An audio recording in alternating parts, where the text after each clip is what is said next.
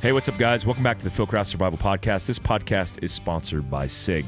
I just got done with a hunt in Wyoming and used the new Zulu 6 stabilization binos. You can pick those up everywhere SIG binos are found. What I thought was really interesting is those integrated into my gear really well, including my 20-liter that you could put on your back via the back strap that allows you to carry it like a sling bag. Really cool to see the integration of partners and sponsors of the podcast with everything that Fieldcraft Survival does. Now back to the podcast. One of the objectives I set for Mission Resilience is getting guys who have a life story, not necessarily of accomplishments, because the most resilience is based on failing, but working through that adversity. Chad Robichaud is no stranger of failing and working through adversity. He's that guy. And he's gone through a lot of experiences. The focus for this particular piece is Ukraine. Now, if you're listening to this fresh to it, we just talked about Save Our Allies and the rescue for Aziz, one of his operators that he operated with in Afghanistan, on the Black Rifle Coffee podcast. That's available. They launched the same time, so you can go over to Black Rifle's podcast right now and hit that up. Also, if you subscribe to Fieldcraft Survival, the link's down below, or we might even sublink it. If you subscribe to our newsletter, you're the first to know about these things when they're released. So make sure you go ahead and do that. Shameless plug for us. Chad, let's talk about Ukraine. Yep. One, it's super controversial. Even my own opinion of Ukraine is flawed because I don't have a lot of the information. Mm-hmm. We just approved a budget of $1.7 trillion by at least the things that I've read. $45 billion between Ukraine and NATO, but about $45 billion in additional funding for Ukraine. Puts a total about $111 billion. Yeah, a lot of money, right? Yep. And that's exactly right? It's over $100 billion now. And a couple instances over the course of your 10 now rotations since last year to Ukraine, we've talked back and forth about, we even wanted to do an overland thing with X-Overland to Ukraine, but we established that it was kind of not the time because it was a little dangerous. I personally don't agree with funding Ukraine without a clear strategy. I think we've made that mistake. Me and you have been in the global war on terror, both with OGA and the military, kind of seen the best and the worst of how these things kind of unfold. And the reason I'm so apprehensive about the support is because I personally haven't seen any clear understanding of strategy, of individual tactics. Even reading the 4,000-page congressional report on the budget spending, which mostly was non-defensive, is like $700+ billion was non-defense related. Where is all this money going? And I'm like, we haven't made the clear case. Chad Robichaud, I would say, is probably 2 or 3 people in my network who are subject matter experts on Ukraine and the circumstance from the ground truth. First of all, how did you, for people who are just tuning in this, they don't know who the hell you are. Who are you? And then how did you get involved with Ukraine? Yeah, former Force Recon Marine. Spent 8 deployments at JSOC, Joint Special Operations Command, operating in Afghanistan. And stood up Save Our Allies for the Afghan evacs, and a president founder of Mighty Oaks Foundation as well, which serves our military and first responder communities dealing with resiliency and recovery from hardships like PTSD, anxiety, depression, suicide, all those things. And so that's what I do for a living. When Ukraine kicked off, I knew we had the ability to help there. I was like you're saying, very confused about what was going on. Who's the good guys? Originally, it was who's the good guys, who's the bad guys. There's so much propaganda out there, what to believe and what not to. And it's very good propaganda. So what not to believe. And so I originally went to Ukraine in February. The invasion was February 24th. We had a guy on the ground on February 15th in Ukraine. So he was there when the invasion happened. Sea Spray, we talked about in the last podcast. And he's, very experienced guy from, from the Army, from Green Beret and the unit, and over at Ground Branch at the paramilitary organization for the OGA, and so very experienced guy, and so we wanted to be there to help do things that other people couldn't do. That's why we originally went there. We didn't want to get involved in the politics of it. I'll still say to this day, like people have give me a hard time because I went there 10 times now. Why are you going over there? Zawinski's corrupt, and we're spending all this money there. I don't care about any of that personally. I do care about those things. Personally, that's not why I'm there. Zawinski's corrupt. I probably would agree. So is our president. so is a lot of people in Washington, D.C. It doesn't mean we don't help people. I don't care about Zawinski. I don't care about Ukraine as a country. I care about people. And I had the opportunity to help people. There are innocent people in Ukraine that don't know about this war as much as you and I do, and are victims of it. And I can tell you firsthand, I know we're going to talk about some of the firsthand testimony I've seen on the battlefield in the front lines of Ukraine. These people. So I cared about people. And so I think when we went there, we went with the notion, and I remember Seaspray saying this, what makes special operations special? You get the word special in special operations or special forces. What makes them special? What makes us special is that we do things that other people can't do. That's what makes us special. If there's something that other people can do, then you let them do it, and you go do something special that other people can't do. In Afghanistan, we got 17,000 people out, mass evacuation. In Ukraine, people are driving their cars, their buses over, they open the doors, people are getting in. We didn't need to do mass evacuations. We need to be able to do precision rescue operations that other people couldn't do in areas that other people couldn't get to. And so that's what we originally went there to do. One of the rescues we did was Benjamin Hall, the Fox News reporter. If you remember Benjamin Hall, people have seen the story, he was catastrophically wounded when the Russians tried to take Kiev. We were all sitting in our safe house. And I remember we had just got some of the vehicles that gave us access to these areas within an hour. And we got a call from someone from the Pentagon and from Fox News saying, we had a Fox News reporter, first time it had happened in the history of Fox that something like this had happened, even through Afghanistan and Iraq. And Benjamin Hall, they didn't know at the time if he was who was killed, but they knew Benjamin Hall was alive and he was catastrophically wounded and he probably had hours to live. And they said, the U.S. military is not going to get him. Ukraine doesn't have the resources to allocate towards one American. And so you guys are the only people that could go. If you don't go, he's going to die. And so I remember Seaspray giving the brief to everyone in the house and saying, hey, we've set up for this.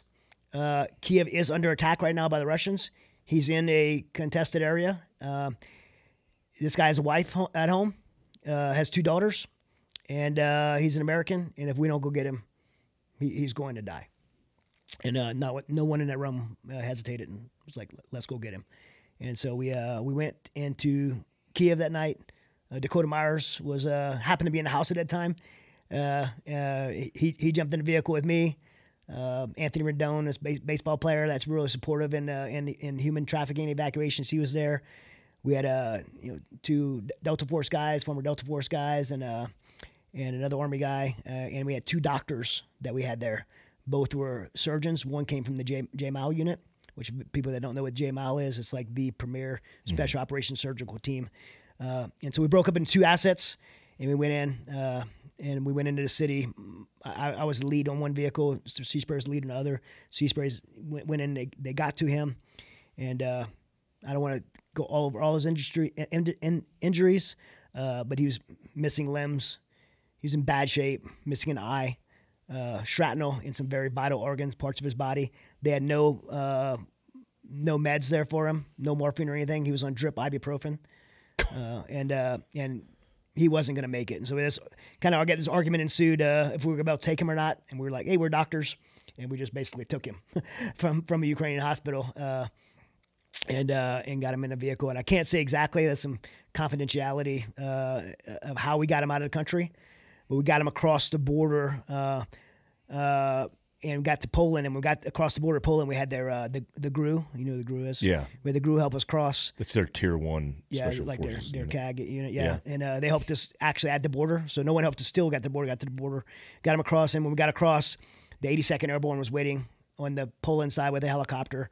loaded him on a helicopter, flew him to an airfield, got him on an aeromedical unit, and flew to Launchstool, and then eventually to San Antonio, where he's doing well now.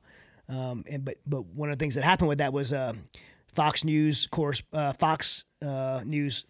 local correspondent Sasha. The only thing left of her was a piece of her arm. The two security drivers nothing was left of them. And a 25-year Fox cameraman, Pierre, who did a lot of stuff in Afghanistan, just an amazing dude, combat correspondent.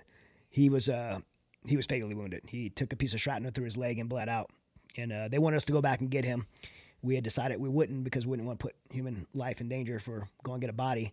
And then Michelle, his wife, showed up in Poland and was like, I want my husband. And we were a bunch of softies. And we were like, we'll get him. And so we went back and got him. I actually drove a hearse with him in the back. We got there, and like he's in his hearse, and he had his Irish flag because he's Irish. It was thrown in the back. And so I remember like we pulled open the coffin and seen his body in there, so we confirmed it was him. And then, when we have our U.S. service members, we always put the blue at the head, stripes go down to the feet.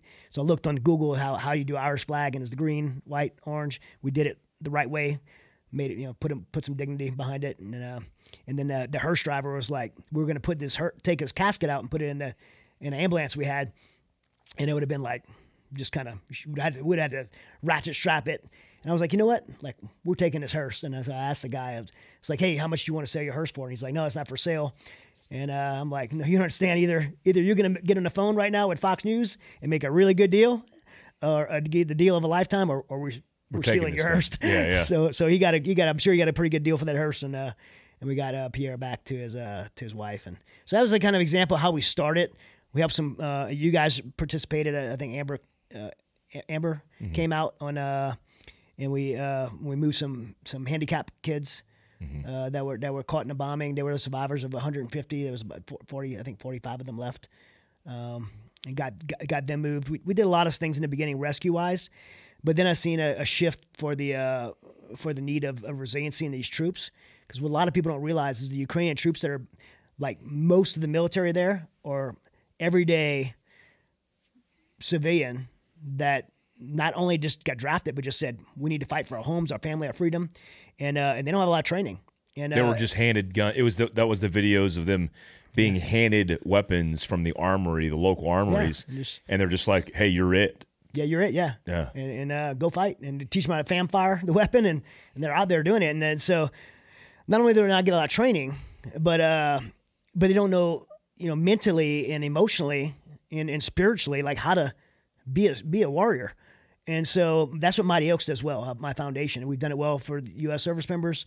And we started an international program in 2016, and we've been to Ukraine before before the war because of 2014, and we went there. So we started moving our Mighty Oaks teams in there to go bring to the front lines and provide mental and spiritual resiliency for them from U.S. combat service veterans who have been through hard times, fell on their face, got back up again, and had the desire to go help.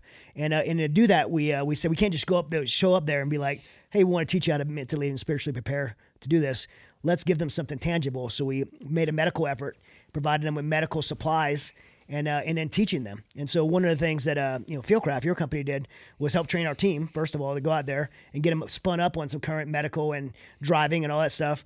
And then one of your doctors who had incredible training doctors came out there with us, and we that was just one example of one of our missions. We've had plenty since, but going out there and giving them medical supplies, instead of giving them medical supplies and looking at this like it's foreign and alien to them, they're like, okay, here's how you put on a tourniquet, here's how you treat a sucking chest wound with this gear, here's how you deflate a overcompressed lung, here's how you do all these things, how you put a trach in. And so we give them this medical equipment, teach them how to use it. And then that builds a rapport with them. We spend time with them, in bed with them, live with them, and give them the mental and spiritual resiliency classes that we do. We bring audio Bible sticks out there, giving away over thousands of audio Bible sticks and resources, and just there to just support them. Food, candy. Everybody loves candy. Went out in the field, butt wipes, stuff like that. And so just being out there and helping them.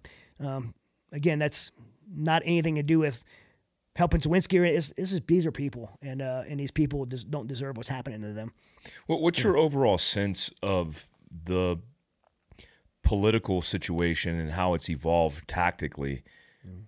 One of the things that's on a recent podcast, I talked about the breakdown of the finances as allocated all the way back to the original culminated $68 billion that we gave. And I was going line by line, and a lot of it's hard to decipher. And I'm like, man, this is so much money and so much support. If you look at the numbers comparative to Afghanistan, for example. It's more money than we were spending, equal to or more money than we were spending in Afghanistan, U.S. military. Yeah. And so what is your overall sense of where Americans' taxpayers' dollars are going? Do you see that money funneling in? Do you get the impression that it's doing good, that it's making effective change? Because it's hard to track, because it depends on the news agency that's reporting it. It's hard to get an understanding of where we're at in the war and what's the end game. Yeah, so surprisingly to some of your listeners, I agree with you. We should not be giving them this money. As much as I have a heart for those people and being there on the ground, I have a heart for these people, we should not be giving them this money. One is too much money, and I don't think by accident, there's no congressional oversight of this money on the ground. Yeah, it's just funneled in. It's funneled in. Yeah. And so we don't do that. Americans should never do that. American taxpayers' money should never be given away in the billions of dollars with no oversight. We have, and I can't say who, we have personally taken U.S. Congress members on the good guys in the Ukraine to come to the front line and have first eyewitness testimony without their security details, just in a passenger in a car with us, driving to the front line to see that money's not getting there, because they want to see for themselves. That money is not giving. If that money was getting to the front lines, I would not have any raise. Last time I think we brought $20,000 in IFAK kits, individual first aid kits. Some of them, Fieldcraft from you guys, ones, yeah. So we're getting those to the front lines. Why I'm a nonprofit? Why we're giving them billions of dollars and I'm having to bring these to the front lines? There's people out there with paintball gear on for PPE, for personal protection equipment. Wow. So why are we? Now, I see some evidence of some. I've never seen about it. I've counted probably now. I personally have counted probably like 50 tanks, Russian tanks, that were burnt to the ground. The only thing left is parts of the tracks that are from Stingers. I've never seen that in a battlefield before anywhere. So that's cool to see that. But as far as the money goes, I think most of this money has ended up in the pockets of corrupt in Ukraine, which we know Ukraine has a track record of corruption, and we know Ukraine has a track record of corruption that leads money back to Washington D.C. I think a lot of this money's ended up in the pockets in D.C. That's my very strong personal opinion, and the problem that creates by giving that much money is one, there's no incentive by whoever's corrupt in D.C. There's no incentive to end this, because now it's filling the pockets of corrupt in Ukraine, so that takes away their incentive to end the war. It takes away their incentive of U.S. politicians to end the war, and it takes away the incentive of all the neocon warmongers in the industrial military complex who are making millions and billions of dollars off of this war going on in Ukraine. It takes away all the incentive. So when you start throwing money at a problem, people want that problem to continue because the money keeps coming. I am very surprised to hear you say this. Not that we've talked about it before, but that is exactly how most intelligent people feel about the money. Yeah. And someone who's been literally, you're sending me videos in the front line, not on it, in it, behind it. I think I sent you some videos of Russian soldiers dying. Oh yeah, you're rolling through a gunfight. Yeah, yeah. And as long as this money is coming in that levels, the people who are the movers and shakers who control the levers on this are not going to want to end it because it cuts off the money. Yeah, they need. Yeah, which is likely when you look at an Afghan campaign with no clear objectives or objectives that were skewed to a withdrawal. It's like we're doing the same thing we did in the 80s with Afghanistan, in the 90s with Saudi Arabia and Kuwait. All these things, we're literally doing the same exact thing over and over again. Yeah, yeah. And like I said, my heart breaks for these people to the point to where I've gotten on that plane 10 times and flown over there, risking your life. Yeah, I've been, like you said, I've been to Kharkiv and Izum. I was just in Izum. My last trip, I was in Izum, which is north of Kiev, right? It's east of Kiev. It's where the Russian front line is. Russian had to occupy for 6 months. So I was with the military unit as they retook it. And then we went 2 hours past, and the Russian line closed behind us. So you're trapped behind. And just me and one other guy, me and Sea Spray, and literally like we're driving, and all of a sudden, two fast movers move over us, and I'm like, "Were those MiGs?" And he's like, "Those are MiGs," and I'm like, "I've never been. This is a first for me," and he's like, "It's first for me. I've been in all over by myself, but I've never been under enemy air before. I mean, we've always controlled the air." Yeah. Two MiGs, and those MiGs were zipped back around and dropped, did a gun run on the other side of the tree line. And we keep moving. We've been in bed with them, and we're outside talking. And literally, we had IDF indirect fire landing within 100 meters of us. Guys, I could hear the springs in people's weapons that close. And then like I said, I think that video I sent you had about 60 Russian soldiers dead or dying. And as we were moving forward, and I remember I took the rifle off of one Russian because he's like dying still. It has his rifle, and the Ukrainian guy's already passed him. I'm like, man, what if he gets up and like a bad movie, right? So they haven't cleared the guns. Out, cleared the gun, leaned it against the wall, and I definitely didn't want to be walking around, carrying an AK there. There was no need for me to. If I needed one, there was plenty laying around. Yeah. But cleared that weapon and moved in. And the reason we were there was to identify these mass grave sites because there's so much propaganda. Our government agencies, and I won't mention who, but our government agencies aren't going to send people. We're not sending people. If people think that there's like, the U.S. military has like secret effort out there in Ukraine helping, no, there's not. Yeah. So they won't go. They won't cross that border, and so like our government agencies are like, what's really happened? Is there really mass graves? We take the Ukrainians' word for it because they just want more money because we're throwing it at them, and so we were able to go and identify 2 mass grave sites in a Zoom, one 1,000 people, one 500 people, and give me eyewitness testimony. It was on Fox News. We reported it. And who were those people that were in the mass graves? 500. Mostly women and children. Are you serious? Yeah, and most of them were bound. Now I don't think at one time. I wasn't there when they were killed, but their level of decomposition was different. So I don't think they were killed at one time. Izum was occupied for 6 months, so I think these would have been like problem makers. Families of people yeah, and so they just by over time, and then you could tell they tried to as the Zoom was getting taken back by Ukrainians. You could tell they tried to bury it up, and they even tried to burn bodies, which is you need a lot of fuel to burn bodies, and then they so they tried to cover it up, but cover up atrocities. Yeah. Now, when I see that, or when I hear it from you, I don't just think it's Russians. I also think about Ukraine, because Ukraine has a history of utilizing secret police, internal affairs to deal with people who are sympathizers to the Russian state. Do you have any evidence of that? Is that something that happens? I have no evidence of that. I've heard it a lot, of course. This area would have been Russians, and because this was in the middle of all their tank muckers. This is where Russian tanks were born. Russians had occupied this area they were embedded there for 6 months. So this would have been Russians. So they're killing civilians for 6 months. In addition to that, I have video evidence of this too. Like the apartment buildings and the houses. Like I've been to elderly communities that are like like our here where we live, like 60+ community. Yeah. Leveled rubble to the ground. No military targets in sight.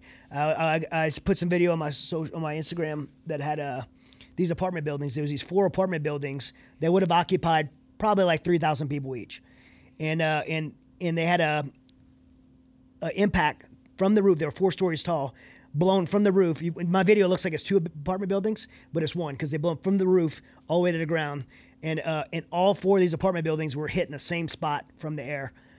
Which is not indiscriminate fire. It's not accidental and these aren't. There's no military in sight. So, and these were occupied, by the way, and playgrounds outside. And so they're deliberately targeting civilians. And speaking to the Ukrainian troops on the ground, they said they'll engage the Russians, and the Russians will literally flee, redirect, and instead of come back and attack them, they'll go attack a civilian site. Now, which sounds as horrific. As retaliation. It sounds horrific, but if you're trying to beat people, you're trying to beat people mentally, and you're like, keep trying to fight them, but man, they're not killing us. They're not fighting us. They're killing my wife and kids back home. Yes. That will demoralize and break a people. Interesting. And so this is the tactic that the Russians are using. Why fight? Why fight you guys Hard with Stinger targets missiles? hit the soft targets. Yeah, you guys are going to eventually quit because you're going to be tired of us killing your women and children and your Jeez, elderly. man. And they're literally doing that. And I've seen it firsthand. And you know, it's heartbreaking. And the 500 and the 1,000, the mass graves that you identified, were the people intentionally executed or killed that way, or was it more of the bombing and the bodies, and then trying to drag the civilians back into the grave sites to cover up them bombing soft targets? Well, no, these most of the people in these mass graves were bound. Oh my God! So which would indicate, and they were shot. So I didn't see thousands of people with gunshot wounds, but I've seen a few. I've seen a few that they showed to me. Yeah. They're shot in the back and in the front, and not just shooting. But yeah, bound and the hands tied behind their back and pushed in the hole.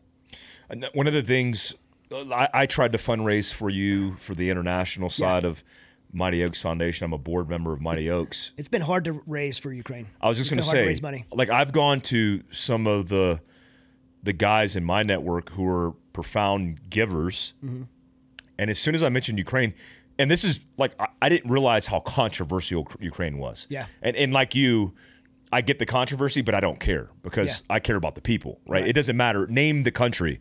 Rwanda. I care about the people who were killed in the genocide, not the political nature of the situation. Right. So when I was really surprised at how much people were not willing to donate to any causes, especially yours, which is I always think about your causes on the up and up. I know a lot of organizations who are not on the up and up. Right. And always your organization, Mighty Oaks, Save Our Allies, to me stands for integrity. And it's a faith-based organization, and it's something I would get behind. Why is this the case with Ukraine outside of the obvious? I think people get sucked up. I mean, propaganda is real and it's good, and you get the mainstream media who don't understand it, and report safely because they don't have the eyes on the ground to really understand it, instead of reporting from a 30,000-foot view, and they're not getting in the weeds and reporting on the people. They're reporting on the politics of it. I mean, if you look at all the media on Ukraine, it's going to be on the billions of dollars. It's going to be on the corruption. It's going to be all the high level stuff. But no one's really getting in there and doing the stories on the people. And so it's really easy for people here in America to lose a heart for the reality of helping people. And It's I tell disgusting. you, like, I've been like not just not supported, but I've been attacked. And even had to question, like, man, do I still want to do this? And I'm like, yep, because it's the right thing to do. But I've been attacked for supporting Ukraine. And the only defense people have, the only attack people have is like, Zelensky's corrupt, Ukraine's corrupt. And my retaliation is, I don't care. I'm not supporting them. I'm supporting the people. How can you lose heart for the people? If there was a little baby on this table right here choking to death, I mean, would there be no question that you and I would get over there, would do whatever we had to do to save that person. If your neighbor's house was burning, I think most people would run in that burning house to help. But how far does something have to be away from you to where you lose your compassion for people? That's what scares me, Chad. I saw the post you did on that child that was killed. And people attack me, right? And people, I don't think it's necessarily personally attacking you. Right. It's attacking the position, right? And when I saw that, the disturbing thing for me was the position and morality that people took as Americans, right? America has always been the good guys, right? We've always been the guys to go bail out countries. I'm a product of the South Korean occupation to be able to protect a geographical location of people who were being oppressed by the North Koreans and the Chinese, and the Japanese as well. When I look at those comments, especially the ones that were saying they literally were conspiracizing that the baby wasn't killed because no baby, like me and you have seen dead babies in combat, right? I know what a dead baby looks like. And people were like, well, that baby doesn't have any shrapnel, so that's fake. It's like fake news. And you're like, what? Like, have you people ever seen just pictures or photos of war? People died. That child could have took one piece of shrapnel, or died from concussion, from blast. Yeah. And people were so egregiously battling and arguing. And when I read that post, outside of the other things that I've read from social media and all of these so-called professionals acting like children, when I read that, it made me lose faith in humanity. Because I look at our country and I go, our society has always been deeply rooted in doing the right thing. Yep. But now we don't even want to do the right thing. And now it's controversial to do the right thing. Yeah. How do you feel about all of those things as it seems to get worse? Yeah, I mean, for me, I just got back, I was a week back from that area. And then my buddy sent me that picture. I didn't get that picture off the internet. It wasn't a news clip. That was my buddy took it with his iPhone of this dead baby from the village I was just in. And I was like, and I wanted to share that with people. I want people to see what's the realities what's going on there. And so yeah, it's disheartening, man. It really is. And it's not only disheartening because it's not about me. It's scary for our country because this is coming from Americans. And it seems to be systemic within our culture that people just have lacked compassion for people. I mean, the same thing in Afghanistan. I mean, I couldn't get a news outlet to talk about the child brides taken off again in Afghanistan, and it's just scary for our culture. Now I will say that on the flip side, there are still people doing good things. I mean, when you go to the border in Ukraine, especially early on, it was pretty encouraging to see not one government in the entire world, including our own, was on that border as people was fleeing, the mass fleeing of Ukraine. But there were NGOs from all over the world. There was a hospital set up on that border that was shared by Germans and Jews, which I thought was pretty cool. They're on the border and serving together. If you think about the history, right? Of course. Germans and Jews in Israel sharing a field hospital. There was people there. There was people from India with a hot bowl of cauliflower curry when he came across the border. People with SIM cards because, hey, you're in Poland now. You need a SIM card to get a hold of your family. Here's a charger for your battery, for your phone. I drove down here with my car. Here's 3 empty seats. Get in the car. I'm going to drive you somewhere. There were piles of coats and warm clothes and everything. It was just people. It was this dude in the piano. I posted it. He drove and pulled a grand piano from Germany, parked it on the border, and it was freaking freezing cold there. I mean, it's so cold there in the wind. So it's 0 degrees, wind whipping. And this guy's sleeping in his car, playing the piano 24/7 and he's probably breaking his sleep. He's praying, imagine all the people. As these people come across the border, I go and talk to him. I'm like, what are you doing here? He's like, I'm playing the piano. I'm like, no, what are you doing here? He's like, well, these, women and children heard bombs and bullets and I want them to come across and hear something beautiful. So there's those people too, that go, there's still those people in the world. So yeah, when I hear all these people that are sitting back in their comfortable environment on Facebook and Instagram, rattling stuff off that they know nothing about, I try to think about those people that, uprooted themselves and went sit on that cold border to do the right thing, and be there for their fellow human. Yeah, you can't call you a virtue signaler because you're literally doing it. You're not virtue signaling anything. You're literally on the ground. Yeah. You're not a news reporter in a studio talking about something that you have no experience with. You are putting your mouth where your money is. I mean, you're literally doing the thing. I find it unfortunate, but that's just the nature of kind of the world we live in today. Yeah, and social media, right? Because I think Mike Tyson has the best quote. Everybody's tough until you get punched in the mouth. 100%. And people don't know Chad's background. You got paid to punch people in the mouth, right? Yeah. You were a professional MMA fighter for years. People sit on Instagram. It's real easy to sit on Instagram and say whatever you want, right? Yeah. And then I've had a few people. I've seen Tim with a few people. Tim would smash me, but people bashed him, and then they meet him out in public, and they're like, "Hey, can I get a picture?" With Tim. Yeah, because Tim would maul you to death. He's he's literally a gorilla. He mauled me the other day. Did he? Oh yeah. And you mauled me, so I know Tim could maul me. Oh man, I was like, geez. Yeah, it's crazy when all these people talk crap about all these dudes. And Gordon Ryan mauls Tim. Yeah, I'm like, you think you're tough until you. Yeah. There's levels. Until he puts his hands on you and he crushes you. Yeah, Tim's a little bigger than me. Yeah, Tim's a big boy. He's like a gorilla, man. He's like a silverback. Yeah. One of the best dudes I know on the planet. When I see all this controversy and everything, what's been alarming to me is the media position with conservative outlets taking almost seemingly the side of the Russians.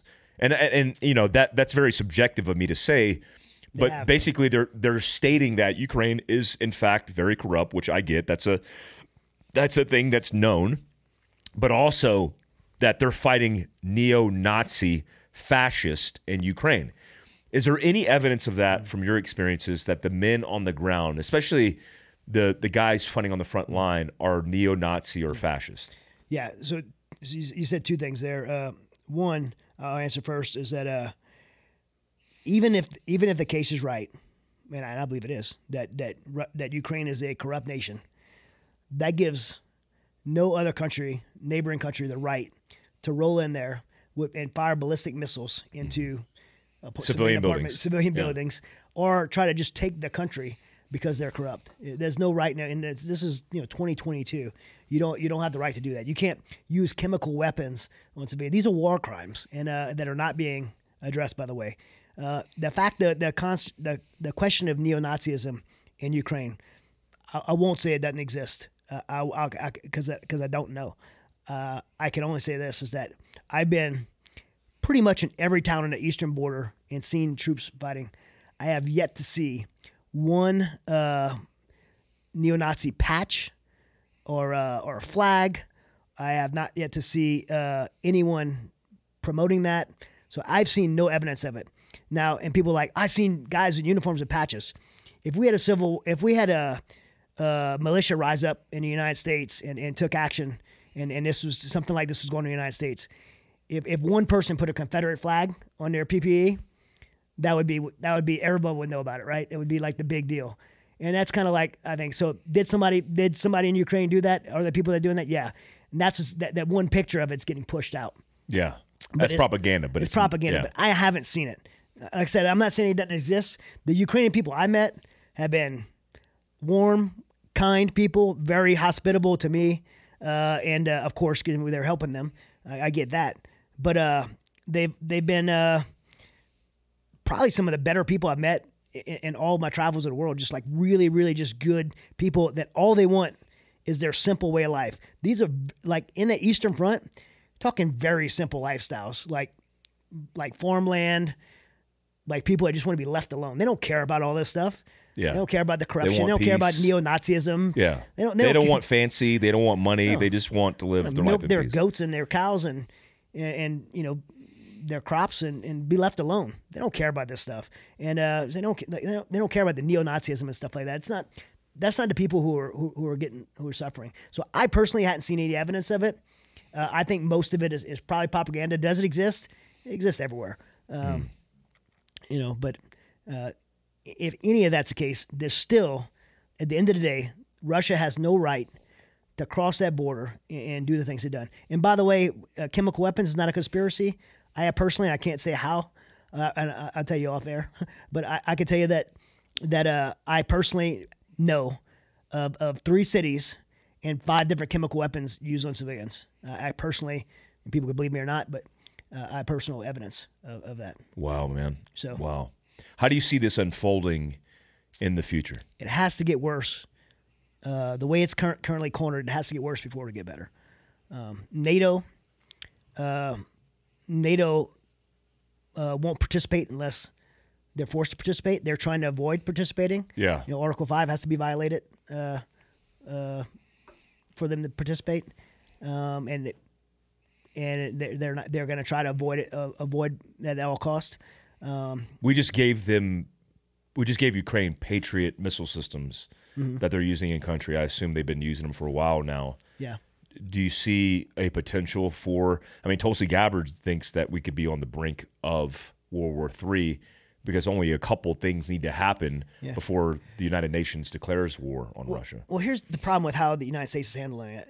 I mean, we are in a proxy war. The United States is in a proxy war with Russia right now. Yeah, we're not even hiding it. Yeah, it's not even hiding it. So now we've entered into a war with Russia, but we have no control of what happens.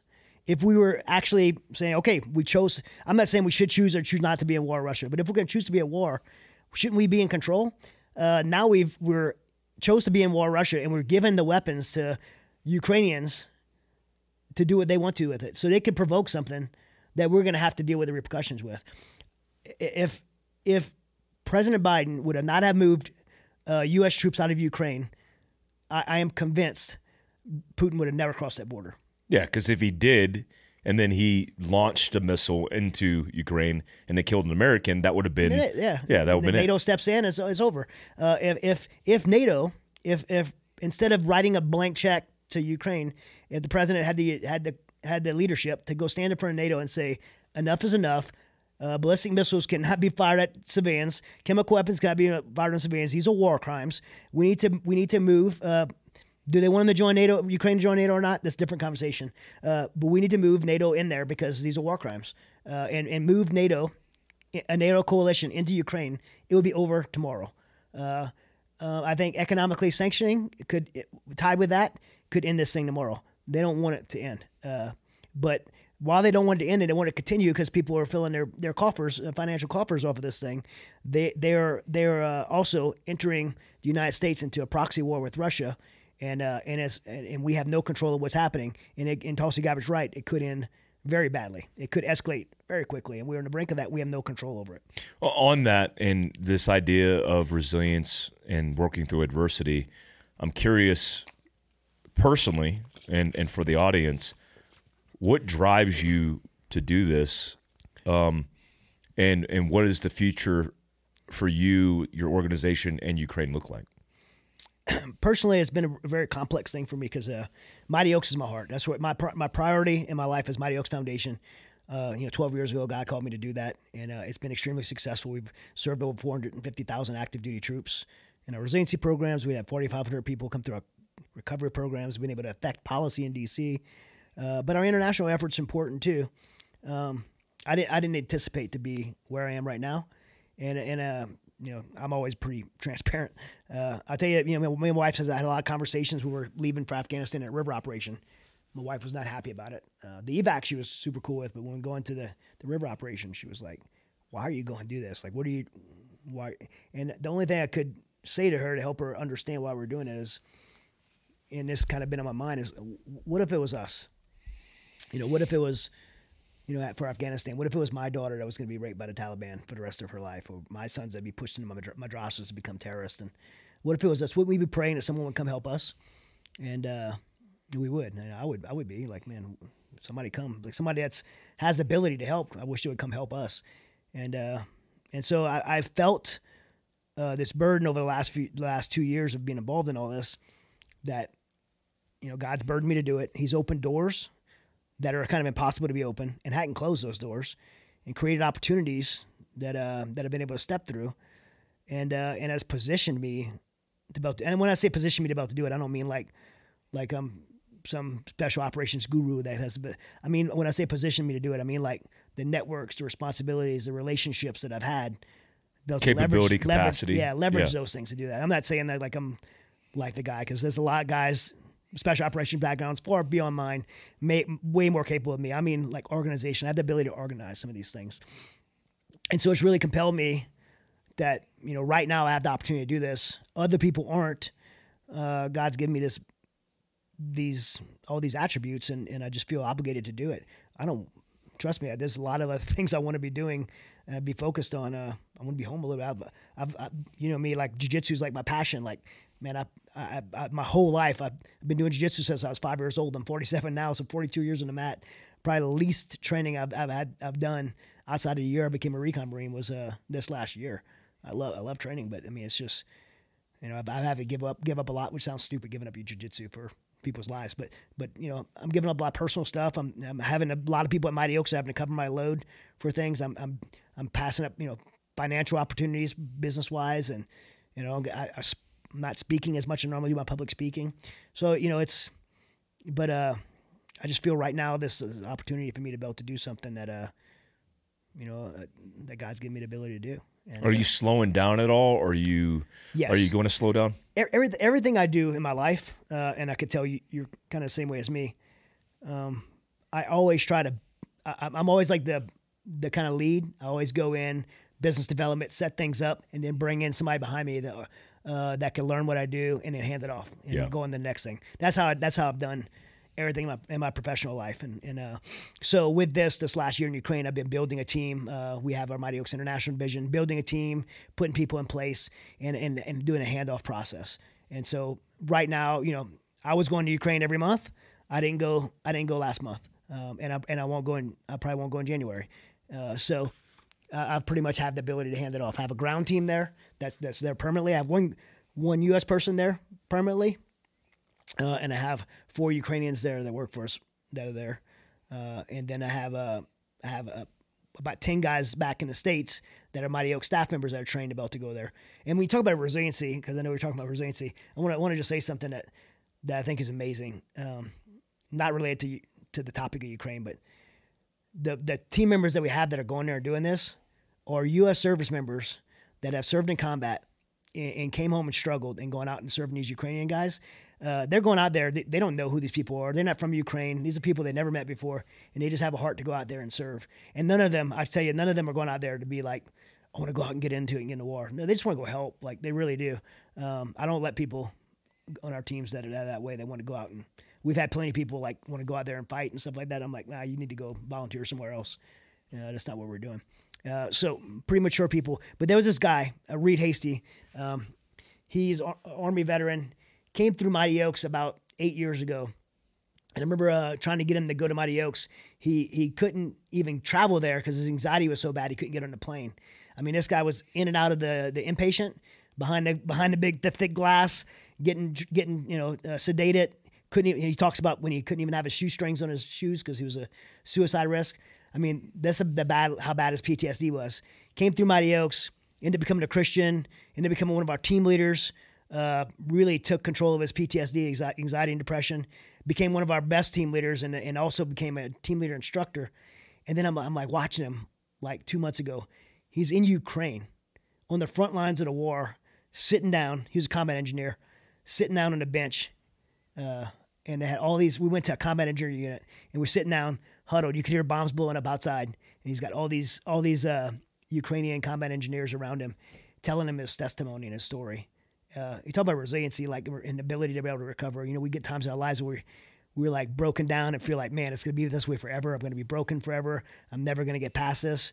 You got a guy that was like, couldn't even get on an airplane to go to Mighty Oaks in California. Wow. In Ukraine, on the front line of the Russian war, helping people that he didn't even know. That's resiliency. it's given people a lot of purpose, mission focus to give back, to help people, because that's what it's all about. Yeah.